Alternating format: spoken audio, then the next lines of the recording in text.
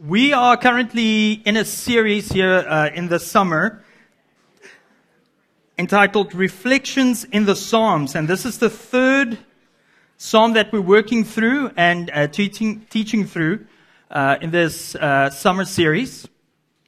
Psalm 1 was our first psalm we took a look at 2 weeks ago with Pastor Glenn. And last week we spent some time there with one of the fellow elders, Joey Hutchinson, who preached on Psalm 27. Today I'm going to walk us through Psalm 15. So if you can turn there in your Bibles, I'm not going to put it on screen. And then we can read it together and unpack this morning. This is a Psalm of David. Lord, who may dwell in your sacred tent? Who may live on your holy mountain? The one whose walk is blameless, who does what is righteous, who speaks the truth from their heart, whose tongue utters no slander, who does no wrong to a neighbor, and casts no slur on others, who despises a vile person, but honors those who fear the Lord, who keeps an oath even when it hurts, and does not change their mind, who lends money to the poor without interest, who does not accept a bribe against the innocent. Whoever does these things will never be shaken. Let us just pray before we get started. Father, we thank you once again. Lord, as we had sung this morning, you are holy, you are great, you are compassionate, you are kind, you're slow to anger, you're abounding in steadfast love. And Father, we come to you as your children, knowing that you are our God, and that we can approach you because you are everything that we had just mentioned. So, because of your grace, we approach you this morning, and we come and ask, by your Spirit, come and help us, come and lead us. Lord, come and help me. Let the words of my mouth and the meditation of my heart, Lord, be in line with your will, your kingdom, your glory this morning. In Jesus' name, I pray. Amen.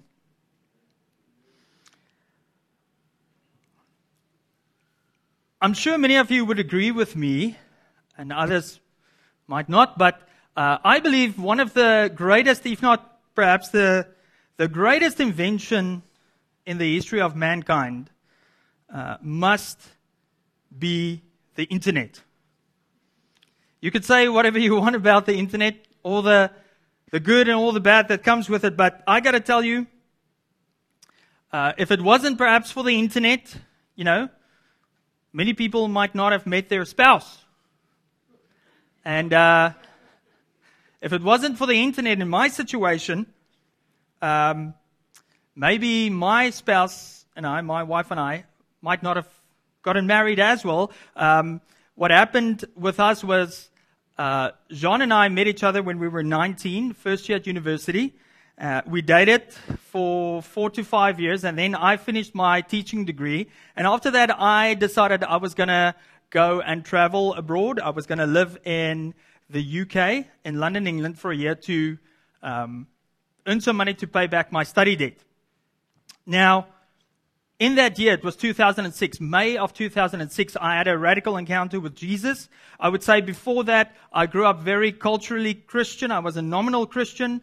Now and then I would go to church. I had belief in Jesus, but it wasn't faith in Jesus that was calling me to obedience. I really wasn't in a place of walking with God's people that discipled me. And so when I went on this journey to London, England, it was a step in faith to also make my faith my own.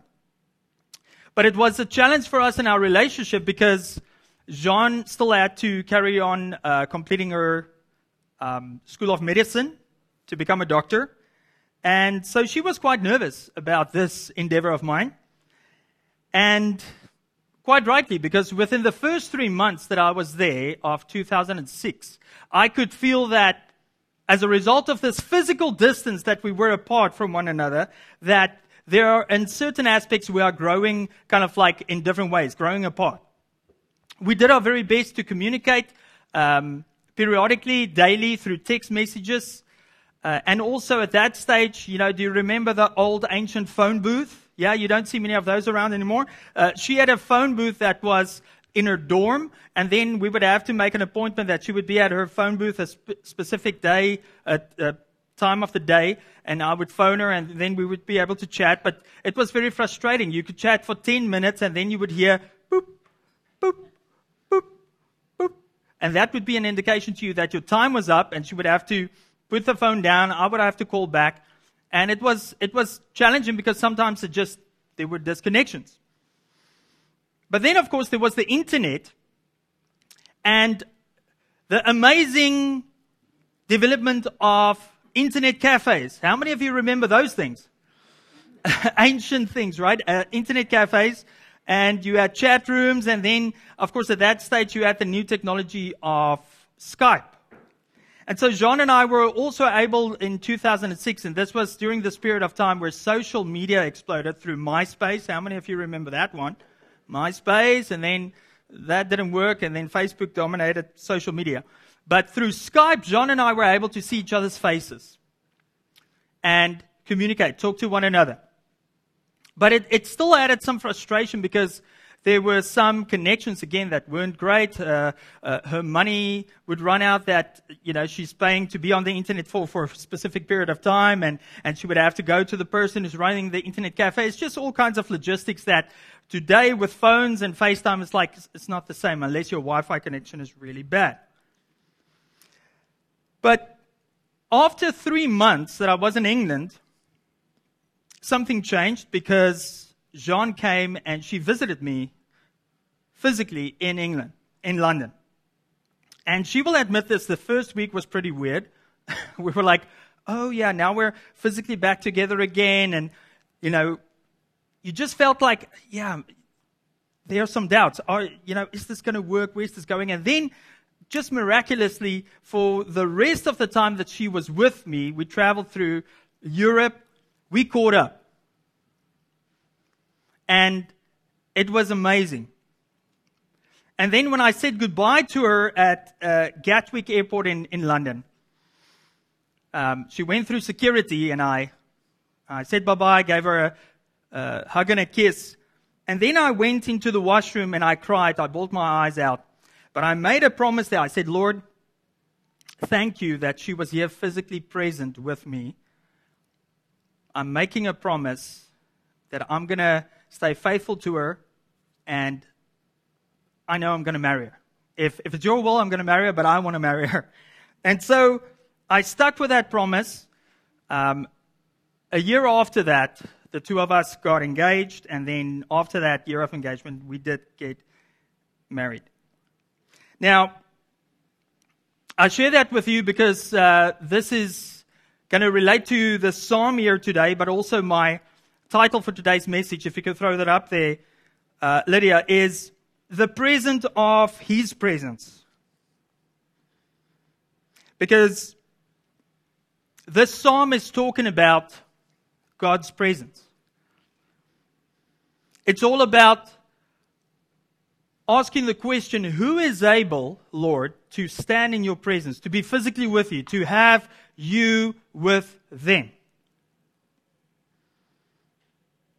If you look at the first verse there, Lord, who may dwell in your sacred tent, who may live on your holy mountain, that question is a question of presence.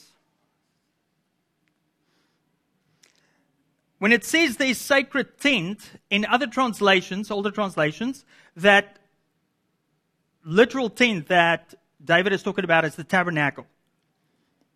Now, I'm going to throw an image up there for you. If you don't know what we're talking about when we're mentioning the tabernacle, that's what the tabernacle kind of like looked like, according to the descriptions that we find in the Bible, mainly in Leviticus.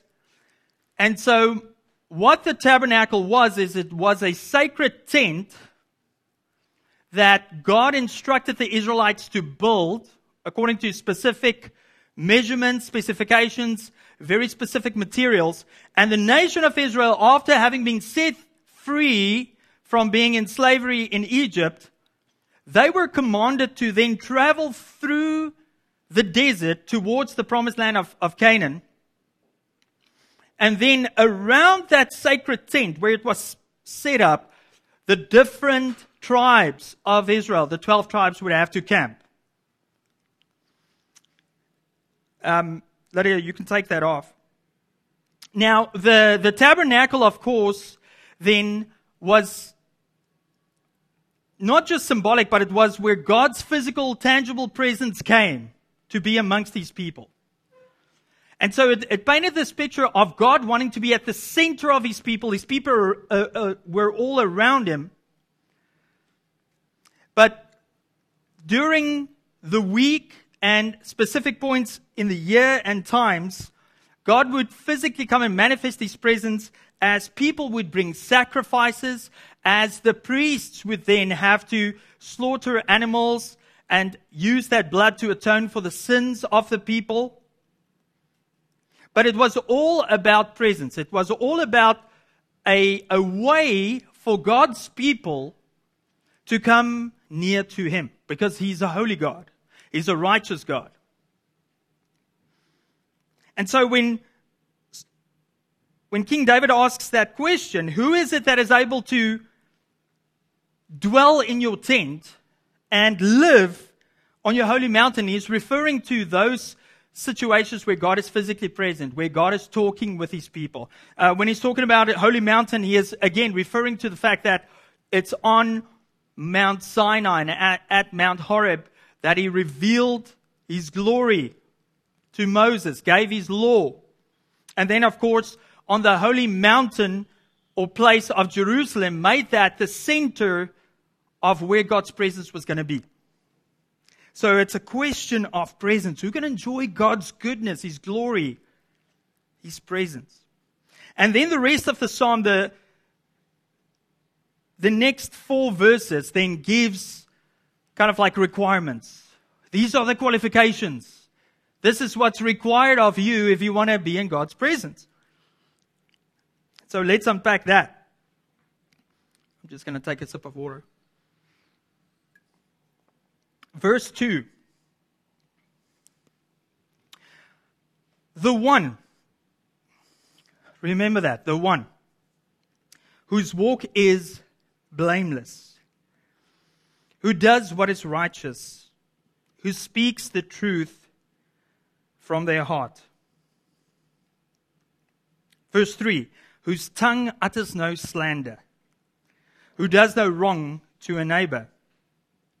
And casts no slur on others. I'm going to get back to verse 2 at the end. And there's a purpose behind that. I'm going to first turn our attention to verse 3. It is at the center of this psalm. You will see that a big theme in the psalm is, of course, words. What you say. Yes, there are deeds, but there's a big focus on words. And in verse 3, there is this emphasis on a tongue that utters no slander, not doing wrong to a neighbor, casting no slur on others. We live in such a time that slander is very easy to be involved with. It's very easy to do. But not all people understand what slander is, and not all people understand what the purpose behind it is. We are now in 2023. It's already starting south of the border, because what happens south of the border next year, 2024? Elections, right? Okay, so we are used to slander. We know all about it. We see it happen in the culture. We see it in the political realms. What happens? You've got political candidates. You've got people running for office. They're running for president. And so what does their opponent do? come up with all kinds of dirt and stories and things that all of a sudden are revealed. Some of it might be true. But then I would suggest to you the majority of the time, much of that is slander. It is falsified information to do what? To make your opponent look weak, and also to make the opponent seem untrustworthy. You cannot trust that other person. You cannot trust this guy who's running against me for president, okay? So we see that. That is, slander is basically that. It is a lie. It is falsified information, and it's maybe as a result of something that was said by a person, a community, or an institution, an event, something that happened, and a person or another group of people take what happened and they construe it, they change it, and they twist it, and then bring it again into the light, into the public sphere, in order to make that person or community or institution untrustworthy or seem untrustworthy. That is exactly what it is. And it has one purpose. It is to discredit whoever that person is that's being slandered against, or that community or that institution. Okay? To make people doubt whether or not they can be trusted. Who slanders? If we look at the history of the church, we see that you get slander that is against the church. You get slander that is against Christians. Our Lord and Savior Jesus Christ experienced slander. He was falsely accused on many occasions. But Jesus himself said in the Sermon on the Mount in Matthew 5, I believe in verse 11, he said, listen, blessed are you when you are persecuted and when there are all kinds of falsehoods. There are evil things said about you. In other words, when you are slandered as a result of my name. So Jesus gives a warning that he says, if you're a Christian, if you truly follow me and you understand what I'm teaching and you follow me, you will experience this as a Christian. We see that happen in the early church. You see that happen in the book of Acts. You see the early disciples experiencing slander as a form of persecution. In the early church in the Roman Empire, there was slander that happened as a result of the Christian practices. Slander or rumors that went about Christians were that they were atheists. They didn't believe in God because, well, in the Roman world, there were a plethora of gods. It was polytheistic, many gods that you had to sacrifice to and worship. And so when Christians came along and they only worship one God, the Romans said, listen, this is weird. They must be atheists. Like there's no such thing as only one God. So we see in the early church that kind of slander happening. They were also regarded as people who committed incest. So incestuous. Why? We call each other brothers and sisters. And we have one God who's our Father. So they listened to that and they concluded, this sounds like incest. And so that rumor started going in the kingdom of Rome. And then there was also the slander of that they were cannibals. Yeah, cannibals, okay? Right? Guess where that came from? Because they had communion and you eat the body of Christ and you drink the blood of Christ. Okay, but that's now seriously some of the slander that went about, and people thought that Christians were untrustworthy. And then, of course, came their moral ethic when it comes to sexual morality. And all of the ways that they lived their lives that became scandalous in the Roman Empire, for which they were then persecuted. Okay? These are all ways in which slander is happening from outside the church against Christians. Okay? These days, there are various forms of slander that can happen. You might be called very narrow-minded for believing that Jesus is the only way to salvation. You might be called an extreme fundamentalist because you believe the Bible is the Word of God. You might be called and slandered as being anti-scientific because you believe, well, it is God who had created everything.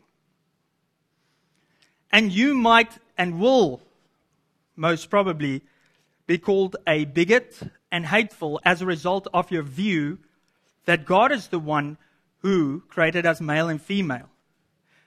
He is the one who decided what is sexuality? What does that look like? How do we live that out as male and female? And those are the ways that we experience slander from outside the church. But in this context, it is about your neighbor. That Hebrew word there is referring to a fellow Israelite, a fellow believer in Yahweh. David is talking about slander and not doing wrong to a neighbor by casting slurs. So in other words, in the church, in and amongst God's people. Does that happen? Yes, it does. Yes, it does.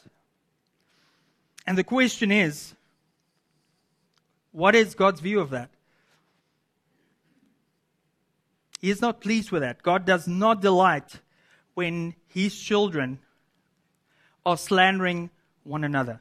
If there's anything that ticks me off the most between my two kids, and they're still young, Miriam is 5, Daniel is 3, is when one of them is lying about what the other person did. Daddy, this is Daniel, he hit me, whatever it is, and then it's, and I saw what exactly happened, and it's like, okay, Miriam, is this really what happened? Are you telling me the truth? But if there is then a situation where that takes place and there's no remorse, there's no repentance, there's no admission of that fault, then there's trouble. And it's the same with God. Listen to this in James 4, verse 11. James says, brothers and sisters, do not slander one another. Anyone who speaks against a brother or a sister or judges them speaks against the law and judges it. You're speaking against God's righteous law that has been fulfilled in Christ Jesus. And if you've got a brother and a sister who is in Christ Jesus, you are then judging them as if you're above that law. You are elevating yourself and saying, well, listen, I know better. I'm fulfilling the law better than this person. But you're slandering them or you're gossiping about them about something that even might be halfway true. But if it's done for that purpose to discredit that person or make them be untrustworthy, then we're in trouble. Then we're in sin. And that happens. And that has happened at the Rock Church. That has happened here in the last number of years at the Rock Church, where we have been publicly slandered on social media by people that were with us.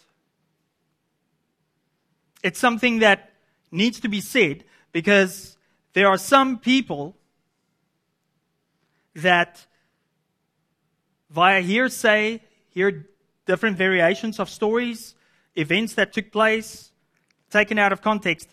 But the slandering happens then in such a way on public media, through social media, that we as a church, we're not able to actually give an answer to that. And our response has been to not repay evil with evil.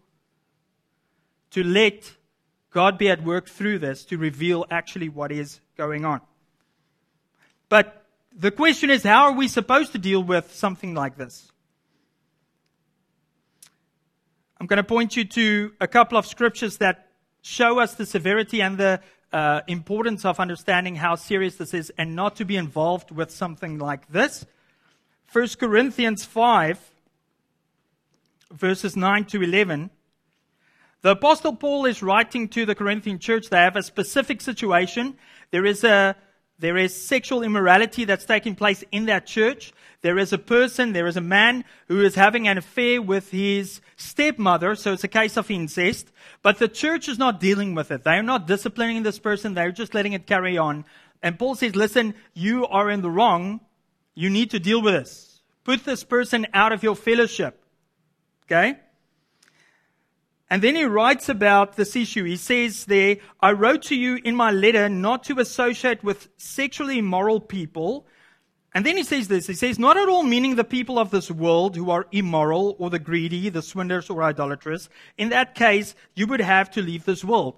He says to the church, listen, If you want to escape immorality, you're going to have to colonize Mars with Elon Musk. You cannot. Like, the reality is, you're going to be in the workplace, you're going to be in an area, yes, where people are immoral because they do not have God's law with them, they do not believe in Jesus, they don't know any better, so don't go and try and judge them. But listen to what he says about those that call themselves Christians. He says, but now, I'm writing to you that you must not associate with anyone who claims to be a brother or a sister, but is sexually immoral, or greedy, an idolater, or slanderer, a drunkard, or a swindler. Do not even eat with such people. It sounds very harsh, doesn't it? It sounds extremely harsh. But you know what? I practice this in my house with my kids. I give them timeouts if there's no repentance. If they are lying, if there is something that happens, there's a consequence. There are steps that I take. There is a timeout. There is a chance for them to repent. I put them out of my fellowship and being around us when we're at the dinner table as a result of their behavior so that I can encourage them to repent and to have real remorse. There is a purpose behind these steps, and it is to help whoever that person is that is unrepentant to come to their senses, that God will be at work in this time, that they will experience the challenge of being out of fellowship.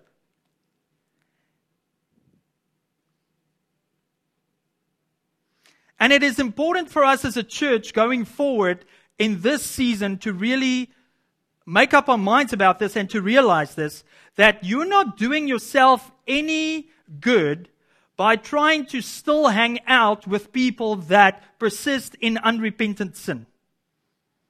That persist in their attitude towards the church. Not just the Rock Church, but to the church as a whole.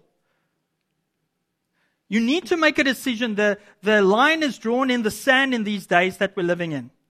We are literally living in the last days. I know the church has said that for 2,000 years, but I believe this is now every day. These are the last days. I cannot see civilization carrying on for another 1,000 years. If for another 1,000 years, then I know, okay, I'm with Jesus. I'm not going to live another 1,000 years. But listen, I'm seriously I'm saying this because it is something that is still around. It is in this community, there's still these kinds of things hanging around in the cyberspace. Many of us that are not even involved with social media, you might not be aware of it. I'm not on social media the whole time, but now and then it pops up. I'm sharing this as someone who's casting a vision here for the Ledge Community Cafe and what we're going to do out of here. We need to prepare ourselves that not everyone is going to be, over jubilant that we're opening. There's, I believe the majority of this community is looking forward for this space to be reopened again. But unfortunately, unless there's repentance that happens with certain people, we're still going to see this thing carry on. And I'm sharing this with you as one of the elders and leaders of this church who love you. I'm communicating this to you so that we are more aware of it and that we will do the right thing. Okay. Next slide, I want to share this again also in regard to this, what we're supposed to do. Paul used this in 1 Corinthians 15 when he's talking about who you're hanging out with. And he was specifically in that chapter talking about people that were denying the resurrection of Jesus Christ, denying very important doctrines, the most fundamental doctrine of the Christian faith. And people that were hanging out with him, he was quoting a Greek poet that said this: bad company corrupts good character. You might say, well, hold on, Jesus hung out with sinners and he ate and he drank with them. Well, listen, Jesus was Jesus. We're not Jesus. Okay? And he did that. He didn't approve of their lifestyles. He did that and he called out sin and he called people to repentance. So we as Christians, we need to be careful because we sometimes take the stance. We say, okay, yeah, I got to hang out a lot with these unbelievers. How else are they going to come to know Jesus? Well, you got to watch out because if they are more than you, if unbelievers are more than you, Do not underestimate the power of their influence. And then also, if you choose to then hang out with folks who call themselves brothers and sisters, but they are denying the most fundamental truths of the gospel, then you're also looking for trouble. Okay? The question is, what are we supposed to do? We have preached on this many times. I'm going to quickly go over this. Matthew 18, if your brother or sister sins, if you are in the church, again, if your brother or sister sins against you or you see sin, Jesus gives us this instruction. Go and point out their fault just between the two of you. So, step one, you and your fellow brother and sister, you have wronged me, you have sinned against me, or you have sinned against that person. I'm calling you out on it. If they listen to you, you have won them over. So they repent. They ask forgiveness. Okay? Jesus said, how many times should you forgive your brother and sister? 77 times. So in other words, to infinity. That's the challenge. That's the calling. If they do not listen, take one or two others along. So are there witnesses? Are there people that agree with you in what you have experienced? Was this sinful? And then go speak to that person so that every matter may be established by the testimony of 2 or 3 witnesses. And then, listen to this. This is where Paul gets it from, to have someone put out of fellowship. If they still refuse to listen, tell it to the church. And if they refuse to listen, even to the church, so meaning fellow believers, but also leaders that have authority over you, treat them as you would a pagan or a tax collector. How did the Jews treat those people? How did they treat pagans or Gentiles and tax collectors? They did not associate with them. That was Jesus Christ saying that. That's the procedure. Why? So that person will come to repentance, come to their senses. Okay? That is the procedure. You might sit here and you say, okay, but Rudi, and this is important to say too, because we live in such a day and age, there are so many things being brought to light. I believe we're living in the time of the apocalypse. We think if someone says apocalypse, it's like, ooh, meteors hitting the earth and run for it. It's left behind, the rapture. No, apocalypse means the revealing. Okay? Through this pandemic, many evil things are being brought to light, and even many evil things within the global church. Scandals happening, right? But those things are brought to light, and you might say, but Rudi, what if I have an issue with you as an elder? I feel powerless. You hide behind institutional power. Well, no, listen, the scripture gives us indication what you need to do. If you have an issue with a pastor or an elder, this is what 1 Timothy 5, verse 19 to 20 says. Do not entertain an accusation against an elder, he's telling Timothy, unless it is brought to you by 2 or 3 witnesses. Do you have the freedom to, of course, approach any leader with an issue? Yes. Go back to Matthew 18, one-on-one. If they do not listen, go to another elder, go to another leader. Find a witness that agrees with you that, listen, what's happened is a problem. But listen what Paul says further there. He says, those elders who are sinning, you are to reprove before everyone so that the others may take warning.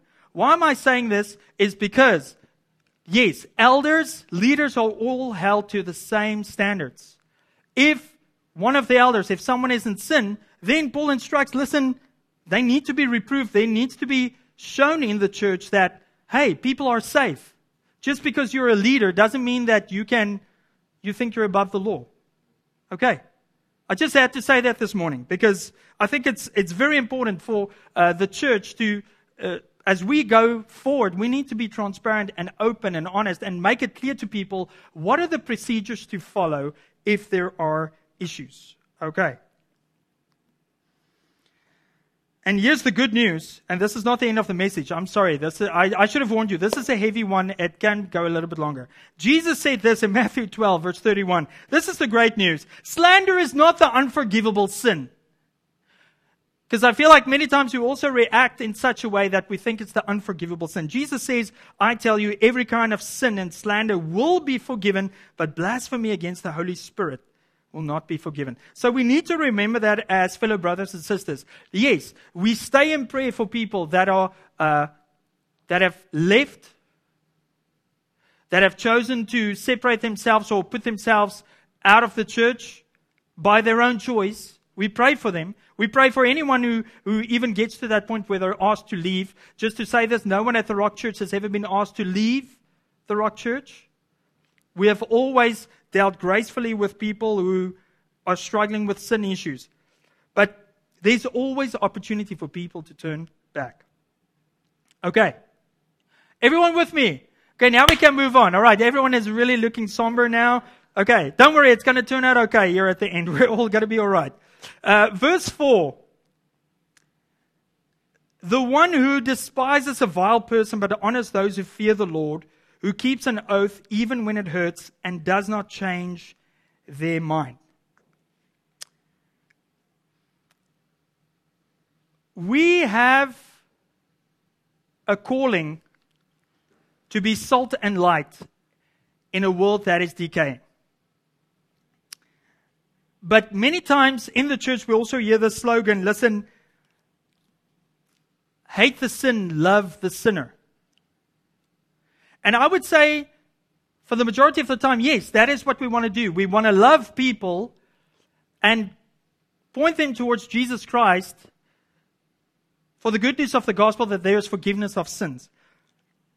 But listen, if you have got a society, if you've got things that happen in our culture where we are living in now today, what the prophet Isaiah says is, woe to us if we say good is evil and evil is good. We're living in such times where vile things are taking place in our society. And unless there is an acknowledgement of that this is vile, and that people persist in it, and they say that what they're doing is good, you as a Christian cannot say that, okay, yeah, I just keep on loving you, I love you as a person, when that person's intention is the whole time to be evil. There is a point in time where you just need to call it for what it is. You need to despise a vile person, someone. It doesn't mean the love of God is never available or the grace of God is not available for that person. No, but it's a point where you're like, I cannot trust this person. This is a vile person as a result of what is happening, as a result of what's being said or taught or done. There's lots of those things happening in our culture. The approval of sin publicly, pridefully, and it comes at the expense of innocent people, our children. So we need to really be bold in our faith here. And what this verse is talking about is, if you are despising what is vile in culture, honor then the people of God. Honor those who fear the Lord. Honor the church. Come together with the church. And stick to your commitment to Jesus Christ. Because giving your life to Jesus is an oath. That is a commitment you make. And we do not change our minds on that. But you see, we live in such a day and age where everything has become casual. Relationships have become casual. Instead of it being formalized through marriage as instituted by God, we cohabitate. Friends with benefits. It's easier. I can leave whenever I want. Friendship vows. Like, we are scared to make friendship vows these days, to commit in a friendship in the similar way that David and Jonathan committed to one another. Community vows or promises. We are not just cohabitating in relationships with one another, but also with the church. People, and I'm going to offend some people here, but people that persist in saying, I'm not willing to be a member of a church, but you mainly just get the benefits of fellowship, the benefits of worship, the benefits of people helping you, the benefits of being in a community, but you're not willing to place yourself under authority and being accountable. You're in the end cohabitating with the church because it becomes easy for you to then just pack up and go when things get tough. I've been there and I know how that works. You might say this is a harsh word. I'm telling you, it is the truth. It is a hard word, but it is the truth. And we need to make a decision as the church. And I want to suggest that if there is an issue with us horizontally to make commitments to one another as brothers and sisters in our community groups and in church and in our relationships, there is an issue vertically. There's something that needs to be resolved between us and God. Because if that's right with God, it will be right with these people. Matthew 5 verse 37, Jesus says, all we need to say is yes or no. Anything more from that, of that is of the evil one. Listen, we unfortunately have to make commitments in life. You orchestrate, you build a life around commitments. And what that verse is really calling us to is really, I want us to hear that. Honor those who fear the Lord. We need to make that our top priority in our lives, that we want to honor God's people. We want to be on mission with God's people. And then lastly, I just love this how, and it really hit home for me this week, how David ties it in with your wallet.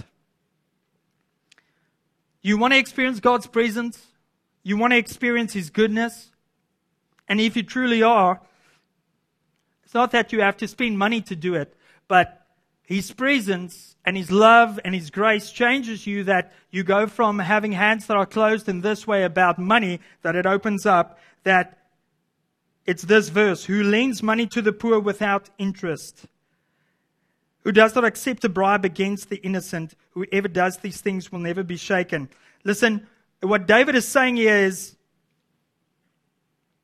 God's people, those who fear God and who want to experience God's presence, what will be the outcome of that is your hands will be open towards the poor, the needy. You will help those who are marginalized, but you will also not accept a bribe on behalf of the innocent. You might say, what on earth is that? I've never accepted a bribe for anything.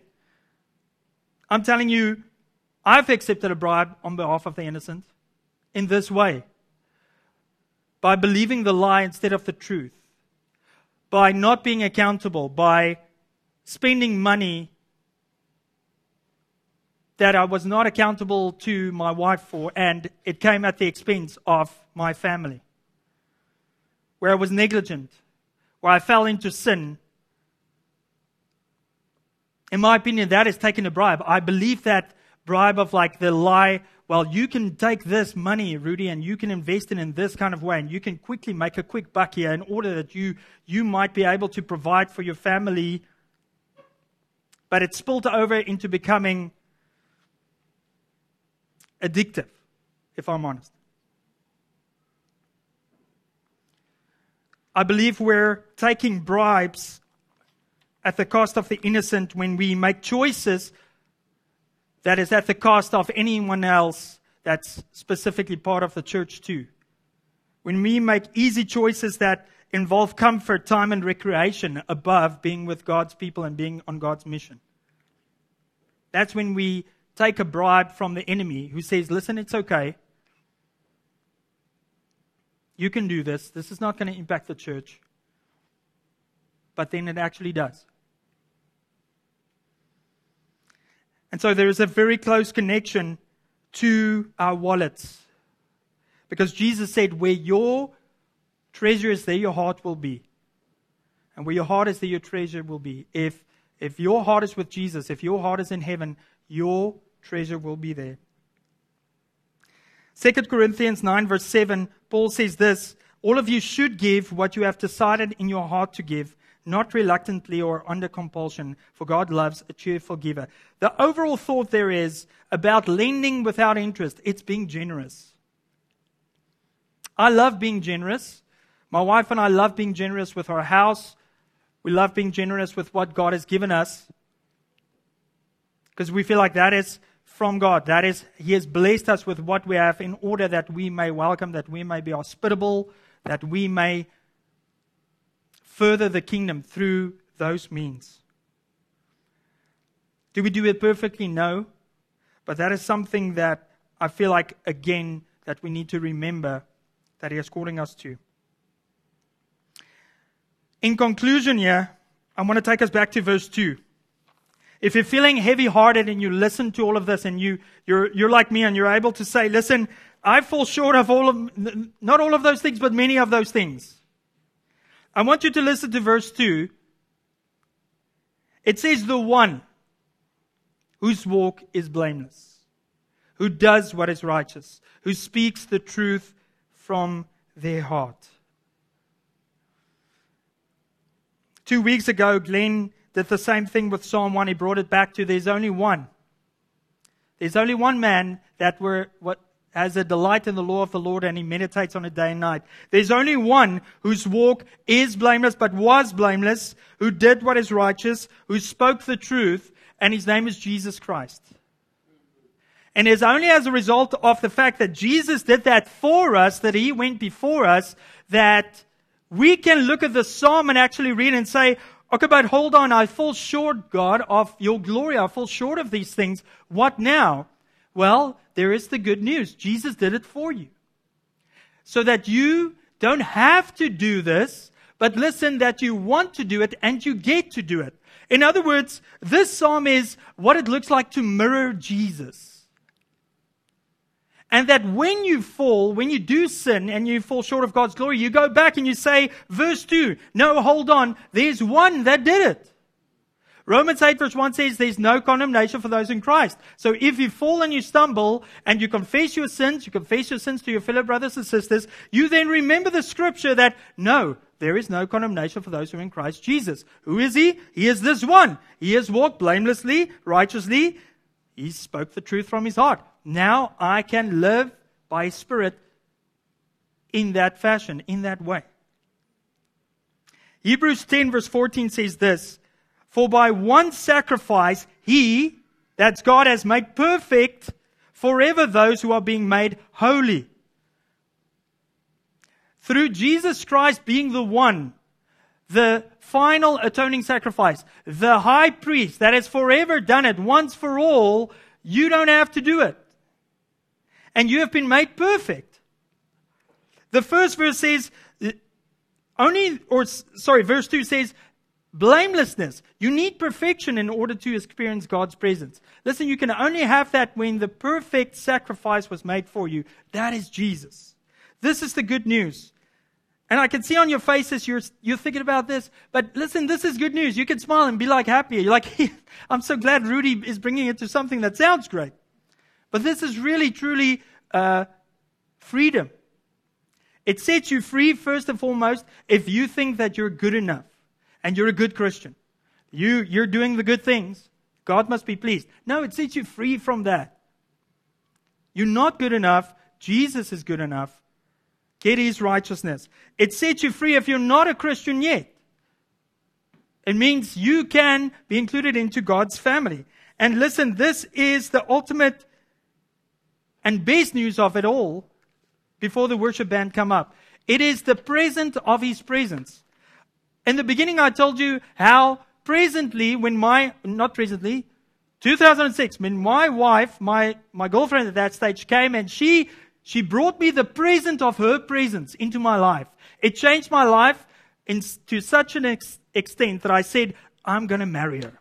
I'm going to go back to South Africa. I've got my mind made up. I'm going to marry her. So I did it. Jesus came in the flesh to give us the present of His presence. By having faith in Him, He has deposited then in you now His Spirit, that is His presence within you. Amen.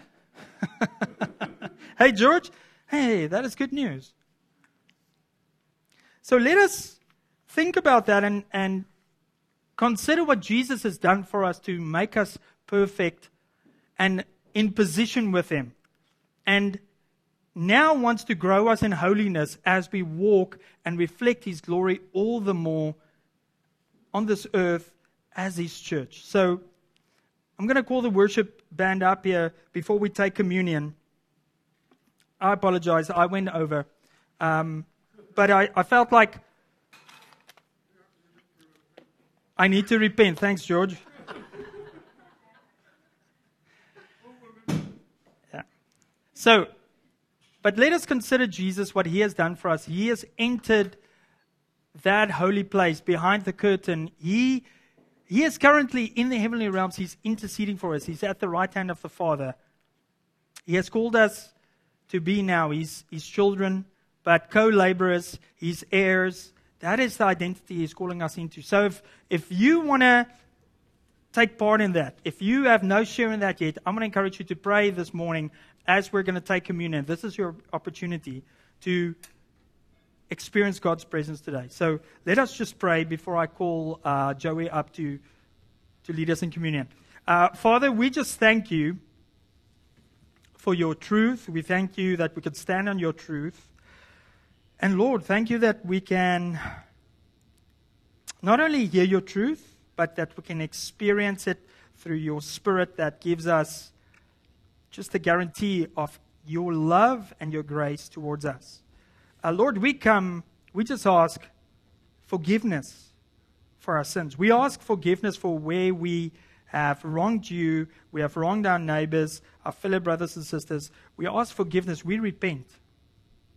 And we ask, come and help us fan into flame this present you have given us, your Spirit, your presence within us.